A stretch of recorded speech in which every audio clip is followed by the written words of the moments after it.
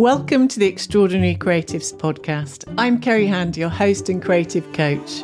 Join me each week as we delve into the journeys of creative trailblazers, aiming to inspire you to embrace your creativity and chart your own unique path. I'm excited for you to hear this week's inspiring episode with creative director, writer, curator and broadcaster Ekow Eshun. Ekow shares how his creative purpose stems from early memories of living in Ghana and returning to grow up in the disturbing context of 1970s Britain. He shares why studying politics and history was a strategic move, the publication that changed his life, and how he found the confidence and emotional ability to speak and interrogate his own thinking. Stay tuned to hear what he's most proud of, the elements you should base your creative career on, how to keep going when you get buffered off course, and his advice for a younger generation. So good to be with you, Ekow, and thanks so much for coming on The Extraordinary Creatives. There's so much that I want to ask you because you've had such an incredible creative career, but I guess I wanted to start with knowing what you know now, and through the lens of today, looking backwards, what are the factors, do you think, that have contributed to making you you? Oh, good Lord. Well, first of all, it's a pleasure to be here. And it's really great to talk to you, Kerry. I say that because I'm trying to figure out my answer. Take your time. It's a big question, but, I thought I'd get stuck in straight away because I think, I say that I think we're similar age.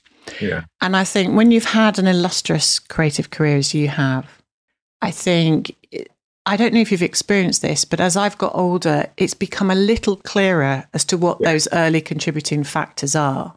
Yeah. And also what matters now. Yeah. And really, there probably are very similar things that I think about and that I feel and that I believe, really going all the way back to being a child, to be honest. Yeah. So a lot of this for me comes down to the experience of living in a country like Britain. So I have vivid memories so I was born in Britain. Mm-hmm. When I was about 2 or so, my family went to Ghana, which is where my family's from. We lived there for a few years, came back to Britain when I was about 5, so about 3 years. I remember coming back to Britain and feeling the place quite strange. Feeling the place this is like the 1970s. You come back to Britain in the 1970s, I just find it strange. It's like a disturbing place. Yeah. It's just on a popular culture front. You're watching TV. They're kind of the levels with which people of colour, Black people, Asian people, were kind of dismissed as kind of marginal and secondary, somehow not as human as white people in Britain. I experienced this in school, in primary school. Experienced that in secondary school. I experienced that watching TV. None of this was super strange. None of this is to say that environment, even as a child, was somehow kind of aberrant and extraordinarily hostile or unhappy. The ordinariness, casualness, the everydayness of a racialized environment really struck me. Yeah. Everyday violence. Yeah. Everyday casual cruelty, if you will. Everyday carelessness. All of these things they're just part and parcel of living in this country. It seems to be then. And, okay, so I still feel this to some extent today. Britain's a different place, the world's a different place in lots of different ways. I still have a sense, for me, maybe it's just for me, I don't know, of feeling that this place isn't necessarily constructed with me in mind. At that point, at many points throughout my life and working life, I felt I've had a choice. And that choice is to either go along then with a construction of society, construction or a perspective upon society that posits me as an outsider, that posits me as secondary, or in fact, to try and construct my own way of living and my own way of walking, which is to do things or to assert things from my own perspective, to say what I feel, to live within the parameters or within the breadth, let's say, of my own imagination, my own creative reach.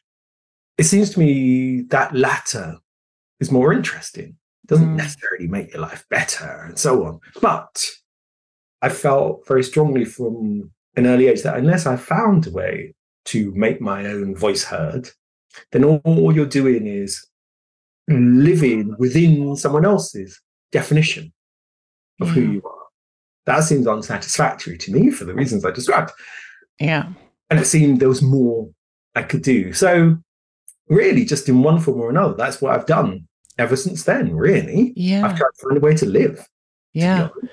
And in those early days, when you came back to the UK and had that experience of, that it was a change place, how did your parents and your brother, I believe, living at home, how did they help you navigate that experience? Yeah, I mean, it's interesting because it's not something we talked about explicitly, really. I mean, I think really what I took from that is, I think, how we all behaved. It's probably more the thing in that, my parents came to Britain in the 60s, they're immigrants. Some parts of that life and that struggle isn't necessarily easy. They didn't particularly share that with us. They're kind of very, fairly clear-minded about who they are. And so was my brother, for instance. So, my brother is now he's he's an artist, he's an academic. Again, sort of very strong-willed and very confident. So, I have a sister, I have two sisters as well. But, watching everyone in my family, people try to act as if we could have a say on the world, as if our voices mattered. Yeah. There wasn't any presumption that we should think or act otherwise. And I think I followed that as the youngest child. To some extent, I'm kind of following a line and a way of being. So to that extent, we didn't spend time analysing or agonising. We just really tried to just think about what we were into. Yeah. Really. Like, it's kind of, I mean, I find it quite interesting in that, my parents, middle class, immigrant parents, they want you to be the lawyer, professional kind of thing. And my parents certainly had that, but at some point they sort of gave up on that as an idea. It's kind of like, you just let us get on with the things that we're interested in. And so to that extent also, I didn't feel like some enormous pressure to perform some other way of being, to perform respectability or self-improvement. I had space really just to follow my own curiosity. So I'm curious at that, in that you ended up at the London School of Economics, is that right? Yeah. And you have, so I'm interested in this curious side and this creative side and this other side. And how they coexist in you. Oh yeah. Where did that spark of creativity start for you? Well, I mean, thank you for bringing that up, Kerry. I mean, in a way, it's really simple. So I went to London School of Economics. I studied politics and history, but that was partly I mean, sounds crazy. It's partly a strategic decision. I grew up in London, but I wanted to stay in London because I was kind of impatient. I didn't want to spend 3 years in some campus somewhere just doing nothing and so on and so on. I felt like all the time I was growing up, I'm at home, I'm reading Star magazines, reading The Face, reading NME, reading ID, listening to pirate radio stations. I felt like end of 80s Britain, I felt like stuff was happening in London that I wanted to be part of. Yeah. And so one of the things I didn't want to do, what seemed to me one of the things I didn't want to do, was exile myself for some years and just, like be on a campus somewhere with a bunch of students. I felt like there was more to do. I felt excited. This is at that time in Britain. I tell you what, actually. So at this time in Britain, end of the 80s, there's a really interesting flourishing that's taken place. You're actually seeing, in terms of music, to some extent in terms of art, in terms of fashion, really, and culture in general, it's really one of the first flourishings of Black Britain. So until then, really, let's say, if you even go back to the early 80s and before that, what historically had been the case is that the majority of Black people in Britain, Commonwealth immigrants, they're coming from Caribbean, chiefly, and so on. Generationally, they identified more with the Caribbean than with Britain, let's say. That's where the majority of Black people were coming from anyway. Many of that generation, even that second generation, were born in the Caribbean, for instance. And so they talked in relationship to that. It's only by the time you get to the end of the 1980s that people start even using the term Black Britain. Before that, that had felt like a vaguely traitorous term. It felt like some sort of sellout term. So you start to hear people talk about Black Britain. A number of things are happening at the same time as that. You have the first Black MPs elected to Parliament in 87, I think it is. Yeah. And that's Diane Abbott's. And there's like 4 MPs elected, 4 Black and brown MPs elected to Parliament in the same election. You have them. In scholarship, you have Stuart Hall and Paul Gilroy, who are starting to come to the fore in terms of their cultural analysis of Britain. In music, you have everyone from Sade a few years before that to Nena Cherry, and to a range of other people, Soul to Soul a couple of years after that. You basically have this collision of politics, philosophy, pop culture, fashion that's starting to come to the fore. This is what end of the 80s London and Britain felt like to me. And that was why I didn't want to move away for a while, because it felt to me that was a really exciting time. Through various coincidences or whatever, or happenstance, I went to LSE, but by pretty much midway through my first year there, I had a talk show on pirate radio on Kiss FM, which is a pirate station at that time. Me and my friends had a program where we'd interview different kind of musicians and artists who were kind of in town. Was going out a lot. I'd found some way into some aspects of this milieu that was really exciting to me. I think by the end of my second year or whatever, I was writing for The Face magazine, which is, for me, a very exciting thing. Yeah. Basically, the strategy of being in London worked for me in that it meant that I found a way into what seemed to me some of the most significant creative aspects of that city at that time. So being in LSE I learned a lot. Yeah. I learned a lot structurally, in fact, about how to think and how to present arguments and how to work through ideas. That was the work. Yeah. Simultaneous to that, though, I also was spending time going out, listening to music and writing. And putting those together for me was really about realizing that you could write about pop culture, you could write about fashion, you could write about music, and you could take that seriously in the same way as I could take seriously writing an essay. Yes. LSE. So that was really, even very early on, that was a real pivotal time for me. Yeah, there's a phrase I'm sure you know, it just comes to mind from the 70s, where in my family, they used to say, that's the brass balls of him. And I think I think about that confidence that you must have had to throw yourself into that scene with and that strong opinionated independence that you painted, that picture of your family kind of being, I got the impression they were kind of self-contained, independent thinkers. Yeah. I mean, it never really occurred to me to do otherwise, because again, we come back to the proposition I said out before. What's the choice? It's either that or I'm subsumed into a system which has no respect for me fundamentally, and which I end up disappearing within. So, like, I remember after I graduated from LSE, and I became a freelance journalist. I remember having a conversation with my parents. They're like, maybe you should get a job. No, I'd actually rather write. I'd actually rather explore the things that I find interesting.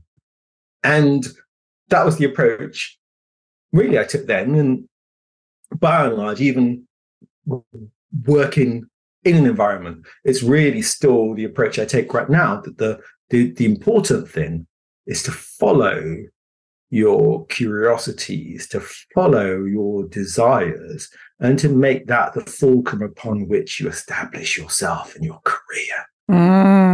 So your creative curiosity led you by the nose through these scenarios. Yeah. Because look, you know this, Kerry, like how do you keep going? You get your knocks, you get your moments, all sorts of things. You also can get buffeted, of course, quite a lot because other things come up and so on and so on. So how do you navigate? There's got to be something at the heart of all this. There's got to be a reason. There's got to be a perspective. And for me, on the simplest level, it was either I do this or I disappear, I vanish, I have no voice, I have no say, I have no space. But then even after you try and exercise that choice, there's the question that follows is, okay, well, if you insist on, if you assert this notion of visibility, this notion of space, then what do you do with it? What do you say? If you claim space, you've got to then have something to say, have something to offer. So then that's the other work. The work is, okay, well, what am I going to do? What am I going to say? How am I going to get to the things I really believe and the things that I really feel? How do I connect with those? How do I even know that is what I feel? Yeah. I'm interested in those moments when you had, because you appeared, as you said, you were hosting radio stations, but you appeared on TV and doing interviews. And so you were requested to have an opinion, and you still are drawn on to have an opinion about things. And as we know, that's changed since the 80s. Having an opinion publicly has changed and has opened us up to all kinds of other kinds of feedback. I'm interested at that on those early days. What kind of emotional work did you need to do to enable yourself to have a public opinion and hold that space for yourself? Yeah, that's an interesting question. When I was maybe about 18 or something like that, will be about that time before, in fact, going to LSE. So I guess it's the end of finishing school. I used to live in the borough of Brent, northwest London. I remember going to Brent Town Hall Library one Saturday and looking through stuff. And I came across this publication. It's only 30, 40 pages long. Publication is called, Black Film British Cinema. It was a kind of publication from an ICA conference about black film and black film in Britain. Again, this is still end of the 80s. So at this period, again, this notion of blackness and Britishness simultaneous is a new territory that they're testing out. And it had a number of essays in there. I had an essay from Paul Gilroy, had an essay from Stuart Hall, had some stuff about Black Audio Film Collective, and I think Isaac Julian and so on. No exaggeration, it changed my life. It changed my life because that was really the first time I came across Stuart Hall's writing. And I realized, reading him and then reading everything else that was in there, I realized that there was a whole set of people who'd been thinking through already some of the questions that are involved in navigating Britain as a Black person, thinking through the complexities or the contradictions or the possibilities of that. It was a reference publication. I took it off the shelves. I tucked it in my jacket. I left the library. I kept it close to me for many years after that. Amazing. It was so important to you, you stole it. Yeah, absolutely. Because it was a revelation. This is before, Paul Gilroy had written The Black Atlantic. Stuart Hall's writing hadn't been collected in any volume. So I took what I could find, and it was meaningful to me. So to come to your question, okay, look, on what basis then do I speak? How do I find the, whatever it is, the confidence or belief or emotional stability to do that? Well, for me, it was about trying to do some of the work. Tried to do some of the work in terms of trying to interrogate my own thinking. So if I do say something, hopefully there's some basis to it beyond simple opinion, I still try and work the same way today. I do a lot of reading. I do a lot of, I feel like you've got to be a scholar of your own imagination. Like if you are, if you are curious about something, you're moving towards it. You've also got to look around it. You've also got to try and figure out what the intellectual or critical terrain is that surrounds that particular topic. Like, you have to know it well enough to be able to talk about it. Otherwise, it's just opinion. Anyone can have an opinion. But the point is, hopefully, to offer a point of view that can be built up out of an appreciation of the different arguments that are taking place around a particular subject. So that's pretty much what I do. So even in the days of, I used to appear chiefly on a TV program, Newsnight Review. You sit around a table, talk about culture, and so on. It's a live TV program, but some of the other people on there, Jermaine Greer or Tom Paulin, who's it's Oxford academic. Like, if you're up against people who are smart and articulate and have a couple of decades on you in age as well, you need to be on your game. Yeah. It's not just about rolling up. So I like to do the homework with everything. Yeah. And that's the enjoyable part anyway, I think. Yeah, you've just given me an image then of like one of those quilts being put together. Like your research, it feels like there's a texture to your research around your ideas that when they're woven together start to make some kind of sense to you. Yeah. Oh, yeah. Basically, again, you're allowed to be curious, so you can go off in different directions. At some point, some of that stuff adds up. I'm just always trying to find clues to a thing. Yeah. I think, I'd say the same thing about you, in as much as you're curious about something. Okay, well, what does it mean to look at a work of art, let's say? I don't know, for the sake of argument, what does it mean to look at a Kerry James Marshall painting? Yeah. You can look at the painting, but we start to ask questions almost immediately. Who is the figure in there? It's fictional, real? Otherwise, why is the nature of the skin color that Kerry James Marshall depicts so exceedingly dense, this kind of hyper blackness? It's not a naturalistic tone, it's a kind of imagined tone, in which case, if it's an imagined tone, what is he seeing? What is he conjuring with? What is he playing with?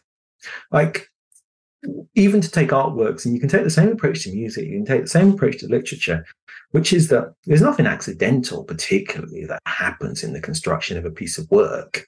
The joy, therefore, is to follow the threads backwards, to unravel that thing and to see also where else it can lead you. So, look, you can see my office here, there's a lot of books. Yeah. Equally, though, there's a lot of music. There's lots of stuff. And the great joy of all of this is just that you're allowed to follow the things you're interested in. And sometimes that stuff is useful. Sometimes it's merely interesting. Both of those are good things. Yeah. So you mentioned those, the writers and people who appeared in the articles that inspired you. I wonder, were there any mentors that were key to you in those early days? My sadness, Kerry, I've never had a mentor. I always Huh. wanted a mentor, never had a mentor. Never had, Interesting. yeah, yeah. I've never had anyone that I could. I mean, I have friends certainly now, but especially in those growing up years, I kind of had to try and figure it out. Mm. So would you say that some of those touch points, like musicians or writers or academics or theorists, were those people that were kind of helping steer you or walk shoulder to shoulder with you through your curiosity? I mean, yeah, absolutely. Again, like my thing from way back then was just to try and contextualize stuff. There was a great bookstore that used to be in Camden. So I used to go to Camden Market lots of time, weekends and so on, check out clothes. There was a bookstore there called Compendium, which had a great array of kind of just cultural theory and interesting books. So I'd go to Camden, go to Record and Tape Exchange, buy some records, go and look at clothes. Hassan Hajjaj, the photographer and artist, Hassan, he had a shop in Camden for a while. So I'd go to Hassan and I'd chat to Hassan and see what was going on. And there'd be flyers in his shop, which would tell you about warehouse parties and things that were going on. So I'd go to Hassan's. Then I'd go down the road and I'd go to Compendium. And then I check out some books. And, some of those books, they're imported from the US. So you can't get them anywhere else. So I buy some of those or I browse through them. And even the looking at them is inspiration, because some of those books are just kind of, they're design books and things like that. And they have pictures in them. So all of this is like part of the same search for inspiration.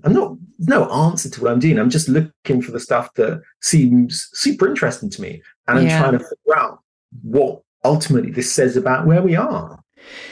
Are there any connecting threads to the creatives that you're curious about now, in terms of what kind of what they're trying to inspire in the viewer, or how they make people feel with their work? Is there something that you notice about what you're drawn to? I mean, yes. There absolutely are. Not exclusively so, but most of the time I'm interested in Black culture. I'm interested in the work of Black artists, musicians, writers, not exclusively, but very often, because that's work that helps me navigate my own way through the world.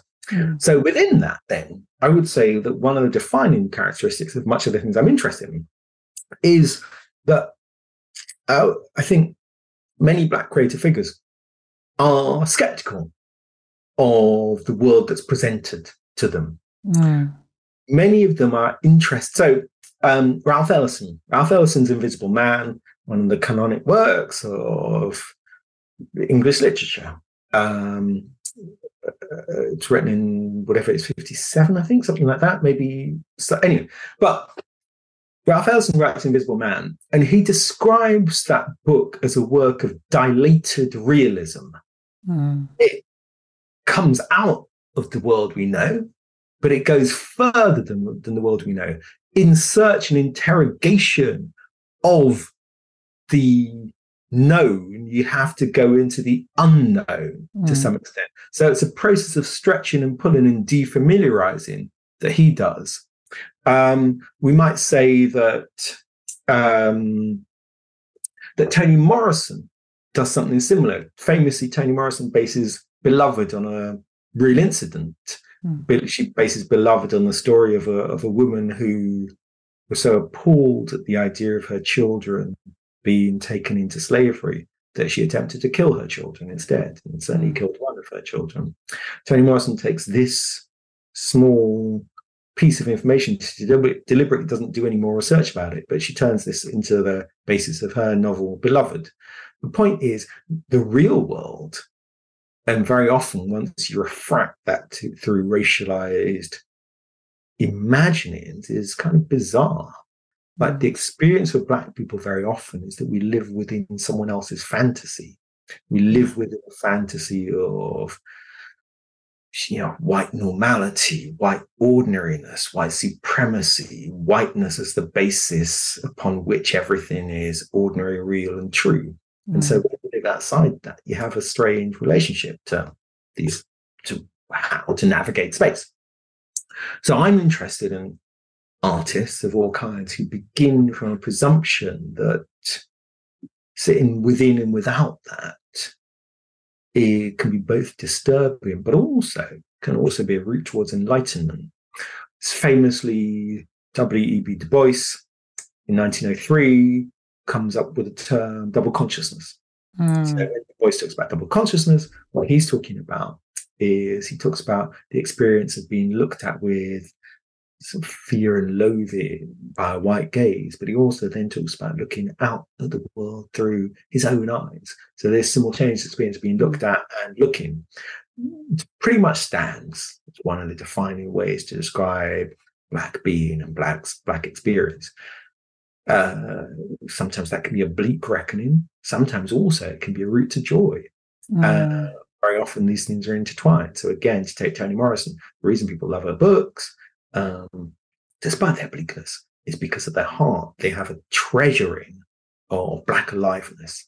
They have a treasuring of the assertion of being. The insistence upon our humanity is at the heart of those books. So they're tremendously affirming, as well as everything else. Yes. This is really, so time and again, the things that I'm drawn to. I think aliveness. Yeah, I love that. I'm thinking about the show that you're currently curating. But if you could say how does that come into the work when you're curating? How are you deciding what to leave out when there is so much that it excites you? Well, so I'm currently curating an exhibition that opens next February 24, at the National Portrait Gallery. The show is called The Time Is Always Now. Artists reframe the Black figure. It's a show about Black figuration. It's a show about, like at the moment, we're living within a tremendous flourishing of Black figurative work. Artists from Kerry James Marshall to Amy Sherrill to Henry Taylor, Michael Armitage, Lubaina Himid, Barbara Walker, a whole range of artists, Chris Feely, all these artists in the exhibition. If there's a defining characteristic, they're all individual, they're all doing their own practice. What I'm interested in is the fact that each of them takes the depiction of Black presence not as a given, not as a mirror to the known world, but as an invitation to look again. So to put that another way, if you stage a show like that in the National Portrait Gallery, to some extent, it's a museum that's full of images already of people. So to some extent, you can put on a show like this, and there's lots of paintings and pictures of Black people on the walls. That's all great. But I also feel that you have to do more than that. And what I'd suggest, and you have to be guided by the work of the artists in that respect. So if we think about that in relation to those artists, then one of the things I think that unites many of them is that their work offers an invitation not simply to look at the Black figure, but to look with or through the eyes of those artists or their subjects. Their work offers a switch, I suppose, from an objectification of the Black figure to a subject position that puts us with or in or beside the Black figure. That's the shift, and that's the shift that I want to illustrate or illuminate through the show. So the show has 3 different themes as we go through it. One of them is double consciousness, but really it comes down to this thing. It comes down to I would say a shared sense that when any of those artists is putting paint or pencil to paper, they're not trying to describe the real world. They're trying to describe the world as they see it, with the nuance and complexity of contradiction that comes from an understanding of double consciousness, that comes from an understanding that we are seen from the outside, even as we look out from the inside. All of that there means that the works they conjure aren't naturalistic. Again, they're not trying to repeat the world. They're trying to both interrogate the world and offer another way of seeing the world. They're trying to defamiliarize. They're trying to dilate reality. They're trying to destabilize, I think, the ground beneath our feet and help us collectively realize that there's more ways to look at, to think about, to embody Black being than simply this experience of looking at the figure. Yes. So that's, beautifully put. Is there a particular work that you could tantalize us with that you're particularly excited about bringing to the gallery? Actually, I'll tell you one of them. So there's a work by an artist called Noah Davis. So Noah Davis, so all the works in the show, almost all the works in the show, are from 2000 onwards. So they're all relatively recent works. They're all by living artists, except for Noah Davis. So Noah Davis is an LA-based artist who died tragically young, died in his 30s, way too soon, but left behind a compelling body of paintings, which are strange and dreamlike in many cases.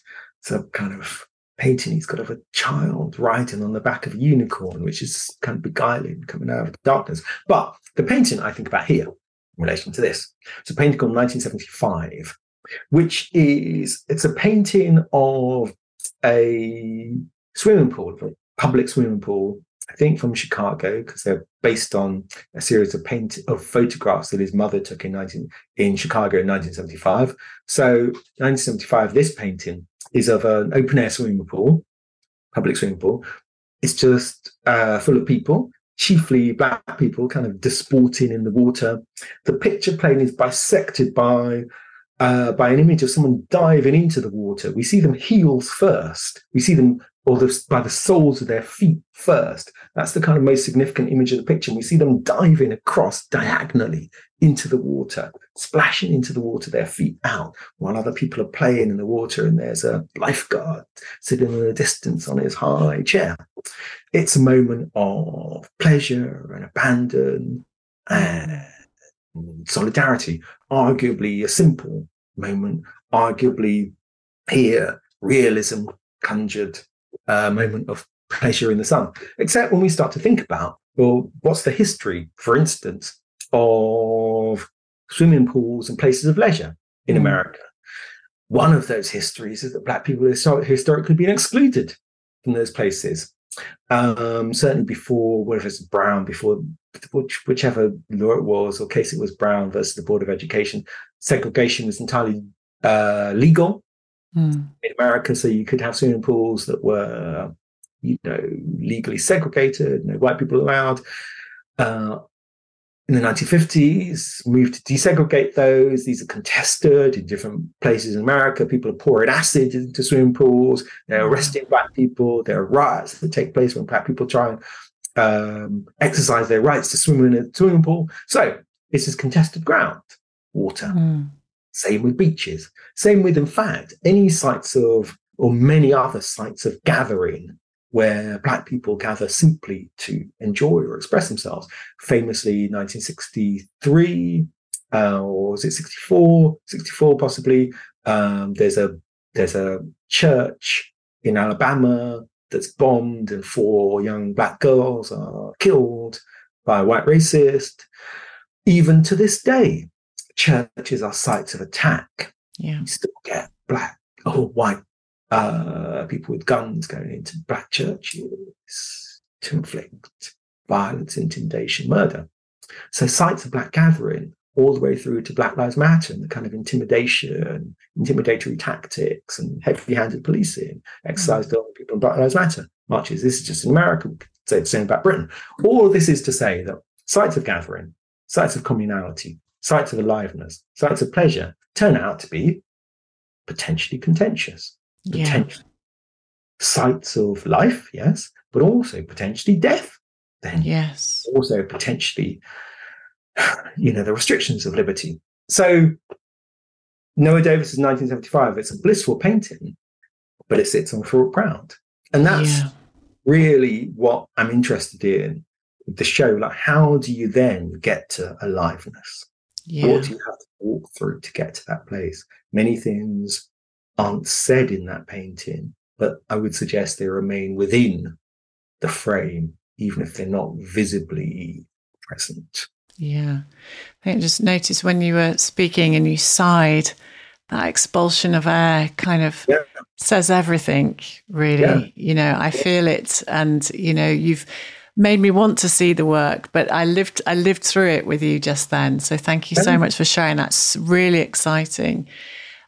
I guess all of the incredible research that you do around these shows and the way you've described you following your curiosity, and you work really hard on these shows over a long period of time, and you're a freelancer still. So you've navigated this beautiful tapestry of a career over time.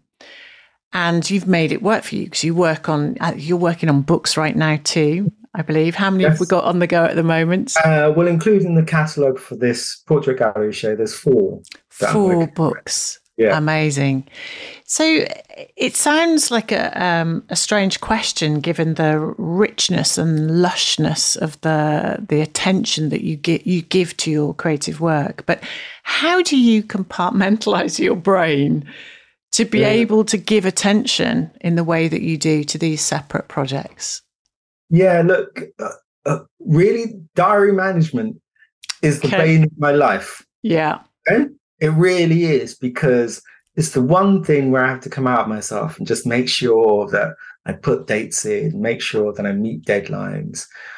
So the pragmatic answer is that I have to be fairly structured. If I've got deadlines, I actually have to meet them, because if I don't, it starts to throw everything else off. Yeah.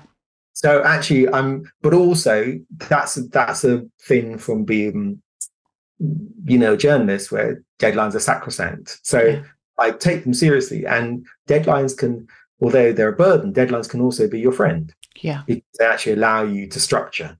They allow you to say, okay, look, I need to do this by this, and I need to do that by that. That's okay. So as long as you actually put them in place, then it gives you a bit of structure around everything else. Then the other side of that, the more creative part, is that for me, the secret is that I actually don't make that much differentiation, in that many of the things I do follow on from each other. Yeah. So the things I say no to generally are things that take me too far away from the broader span of what I'm interested in, because then you have to do research or thinking that's exclusively about that one thing. And it's not necessarily the case that you can use that thinking or research otherwise. So most things I do, they're not the same, but the thinking I do, the research I do, doesn't go to waste. Yes. It means I can use it for something else. All the thinking I'm doing around this portrait gallery show, I can use it to apply to, other projects I do and some of the writing I'm doing, other shows in the future, and so on. I'm taking part in a conference at Duke University this week, going to Atlanta on Wednesday. And so I have to do a paper. Haven't started the paper yet. Not at all, but I'm going to use some of the thinking I did for writing for an essay that I wrote just recently for Julian Knox's show at the Barbican. Great. So I'm going to use some of that work as the basis for what I say at Duke. So yeah, I love that. They tend to cross over, and that's so if I can find a way essentially to expand or deepen the overall body of work that I'm interested in, then I tend to say yes to something, because it's a subsidized way of doing research, basically. Yeah. But if it's going to take me too far out of myself, then I really can't accommodate it, because there's just space for it. I love that, because it's something that I share with my clients all the time, creatives that I work with, in that I think it goes back to that bigger why, that you got clear on your purpose at a reasonably young age. And actually, that this is a cumulative creative quest that you're on. And so you're discovering more and expanding more in certain areas, but it's very clear what doesn't fit into that. Yeah. So with this gorgeous jigsaw that you're creating, where everything is building a wider or bigger picture for you, I know it's hard because you've done so much, but when you look back through the lens of today, what do you feel especially chuffed that you've delivered or achieved? You know, what do you feel excited by? And I'm asking, Ekow, because so many of our creatives that we know and love, you know, it's those moments of celebration I feel are important, you know, and to pay homage to the things that we've done through lots of other things have contributed to that, to those things being a success. So I know that your modesty is I'm sure acknowledging all of the other factors and people that have contributed to those things. But nevertheless, from your point of view, what do you feel happy that you've achieved in your career so far? Well, thank you for phrasing it that way, Kerry, because I'm happy to talk, but I tend not to feel that it's about kind of, you know. I appreciate it's not a meritocracy. We're not talking about a hierarchy of success or power in that way. But I think it's those moments of joy. I wonder if you'd share with us.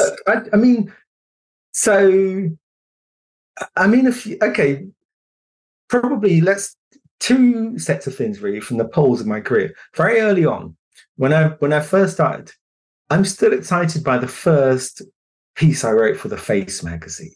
So, you know, it depends if you know the Face. You know, Face used to be the coolest magazine, blah, blah, blah. The first piece I wrote for it was 100 words long. It took me like a week to write this 100 words. It's hard to write short texts. Yeah, it felt like a long piece at the time. It was about kickers. It was about shoes. It was about these particular shoes that had kind of returned to popularity. I was super pleased, excited to even be able to write that.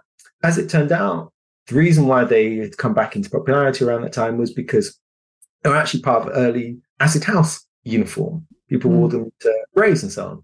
So even just walking around noticing people wearing their shoes, I turned that into a small piece.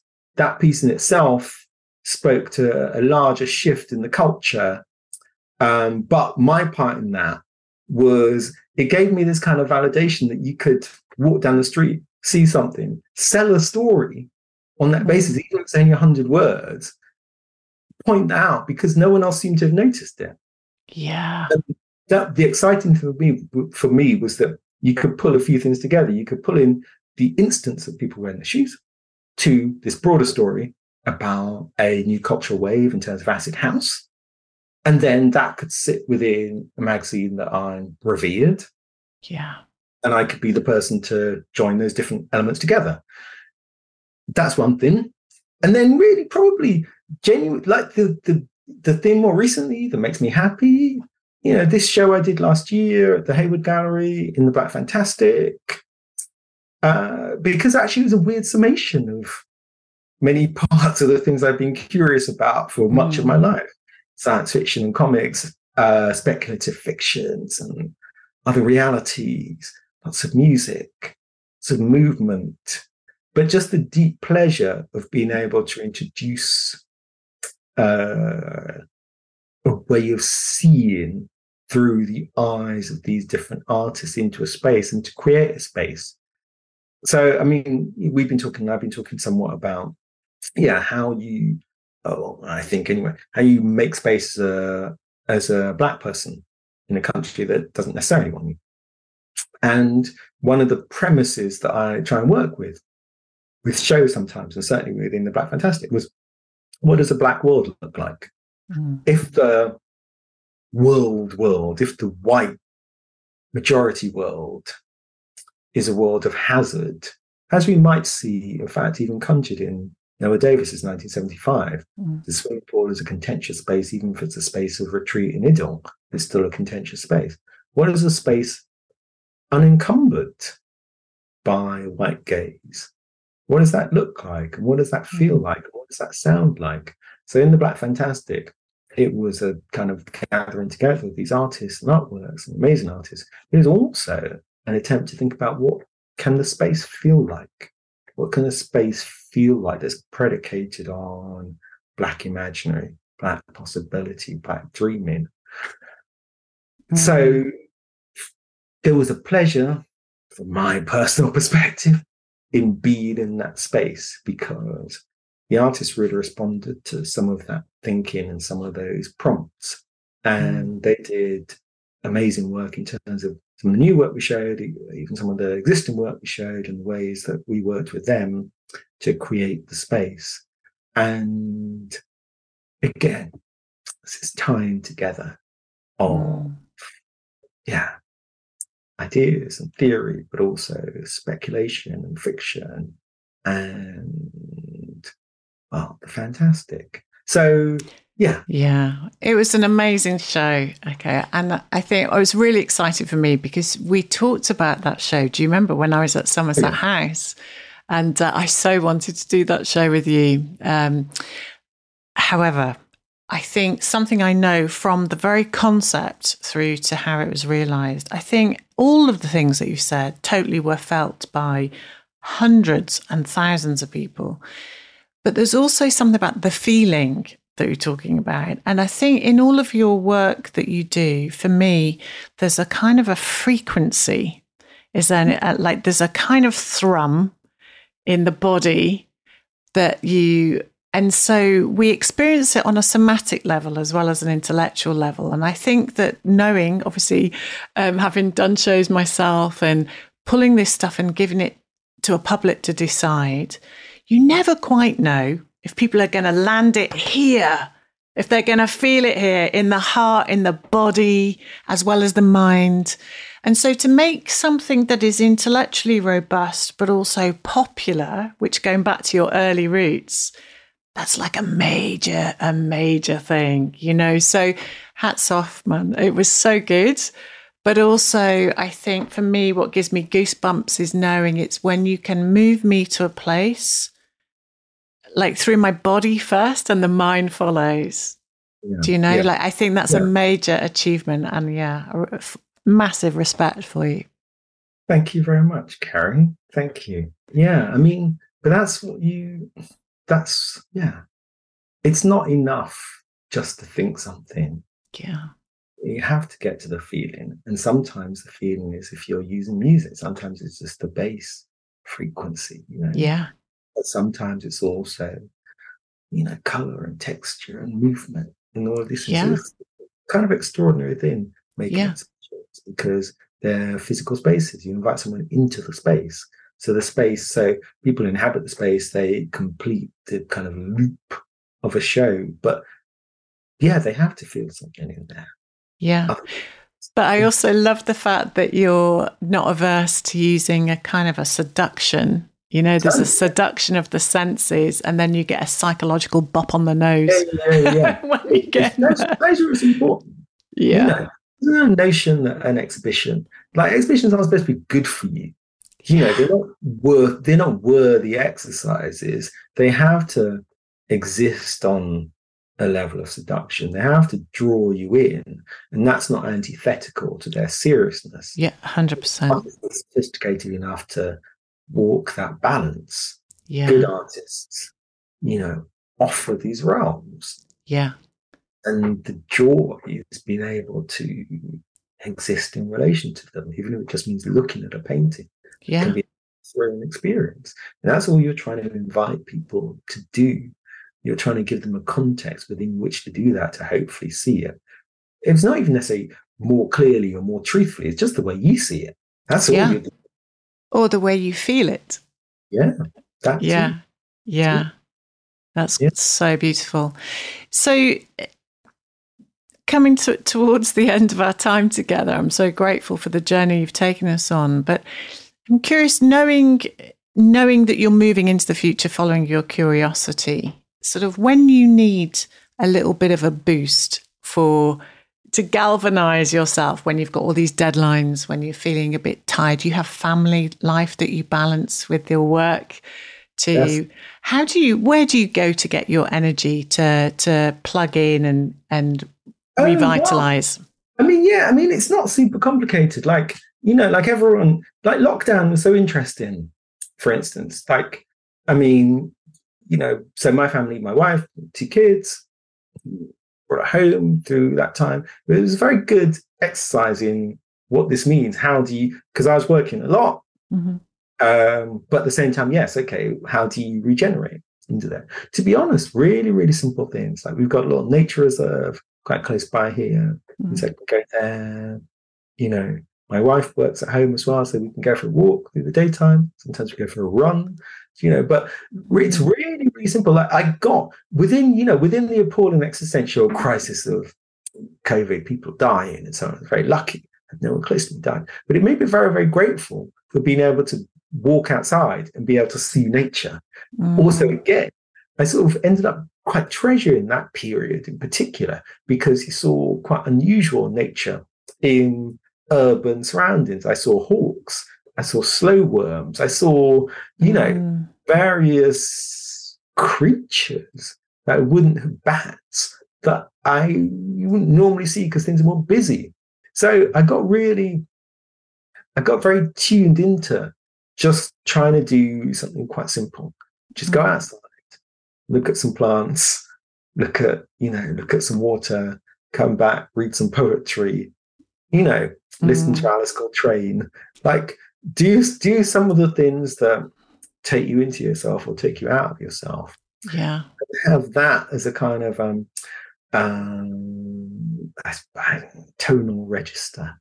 Like got to be, you talk about frequency, like what's the frequency upon which you can work? What's the frequency upon which you know that, okay, this is a good base for me from which to proceed now.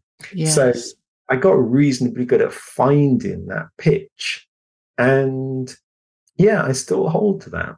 Yeah. So go out for it's almost, but I'm almost pathetically grateful. Yeah.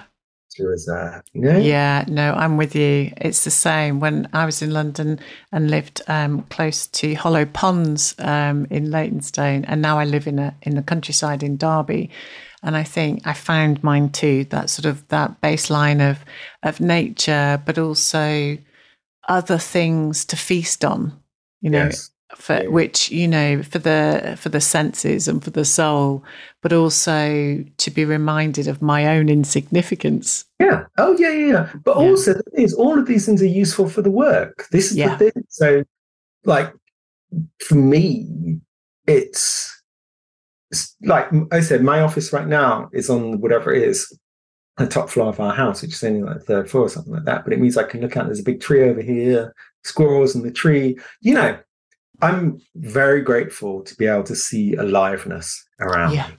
Yeah. It comes down to. That's what I try and anchor myself to, even though obviously this is always a shifting proposition because things grow up, live and die. Being aware of that though, again, there's a humbling beauty to all of that. There is. So if you could pass on or pass the baton to a younger generation, your kids or younger creatives coming through, what would you pass on to them? Yeah, well, look, as we've been saying, I think 2 things. You can say no to stuff if it doesn't feed you. Yeah. You can say yes to stuff. You can really go with it. You can explore it. There's worlds upon worlds inside a thing. And that seems to be the most exhilarating thing. No exaggerate. This sounds super corny, but, I'm up pretty early. I'm working on stuff. It's not really work. It's just the things that I'm just genuinely excited about and genuinely curious about. There's a lot of them. So there's a lot to do. There's a lot of joining the dots. All of this is to say that if you say yes, it's useful. I think it's good to mean it. Yeah. It's to say yes and feel that there's something you've got to say. here, there's something you've got to contribute. There's something meaningful that matters to you here that you're trying to share and connect with the rest of the world. That's the goal. Yeah, what a beautiful way to end. Okay, thank you for saying yes to this in your busy schedule. It's such a pleasure and a privilege. In case people want to find out more about your work, where would you signpost them to? God. Well, I mean, look, simplest thing maybe is Instagram. Yeah. Eshun at Instagram.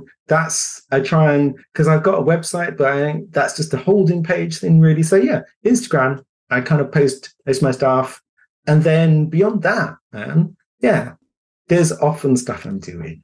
Yeah, that we should look out for the new books and the show coming up in February. It's a very exciting time. And so thank you so much for such a rewarding and refreshing time together. Thank you, Ekow. Thank you.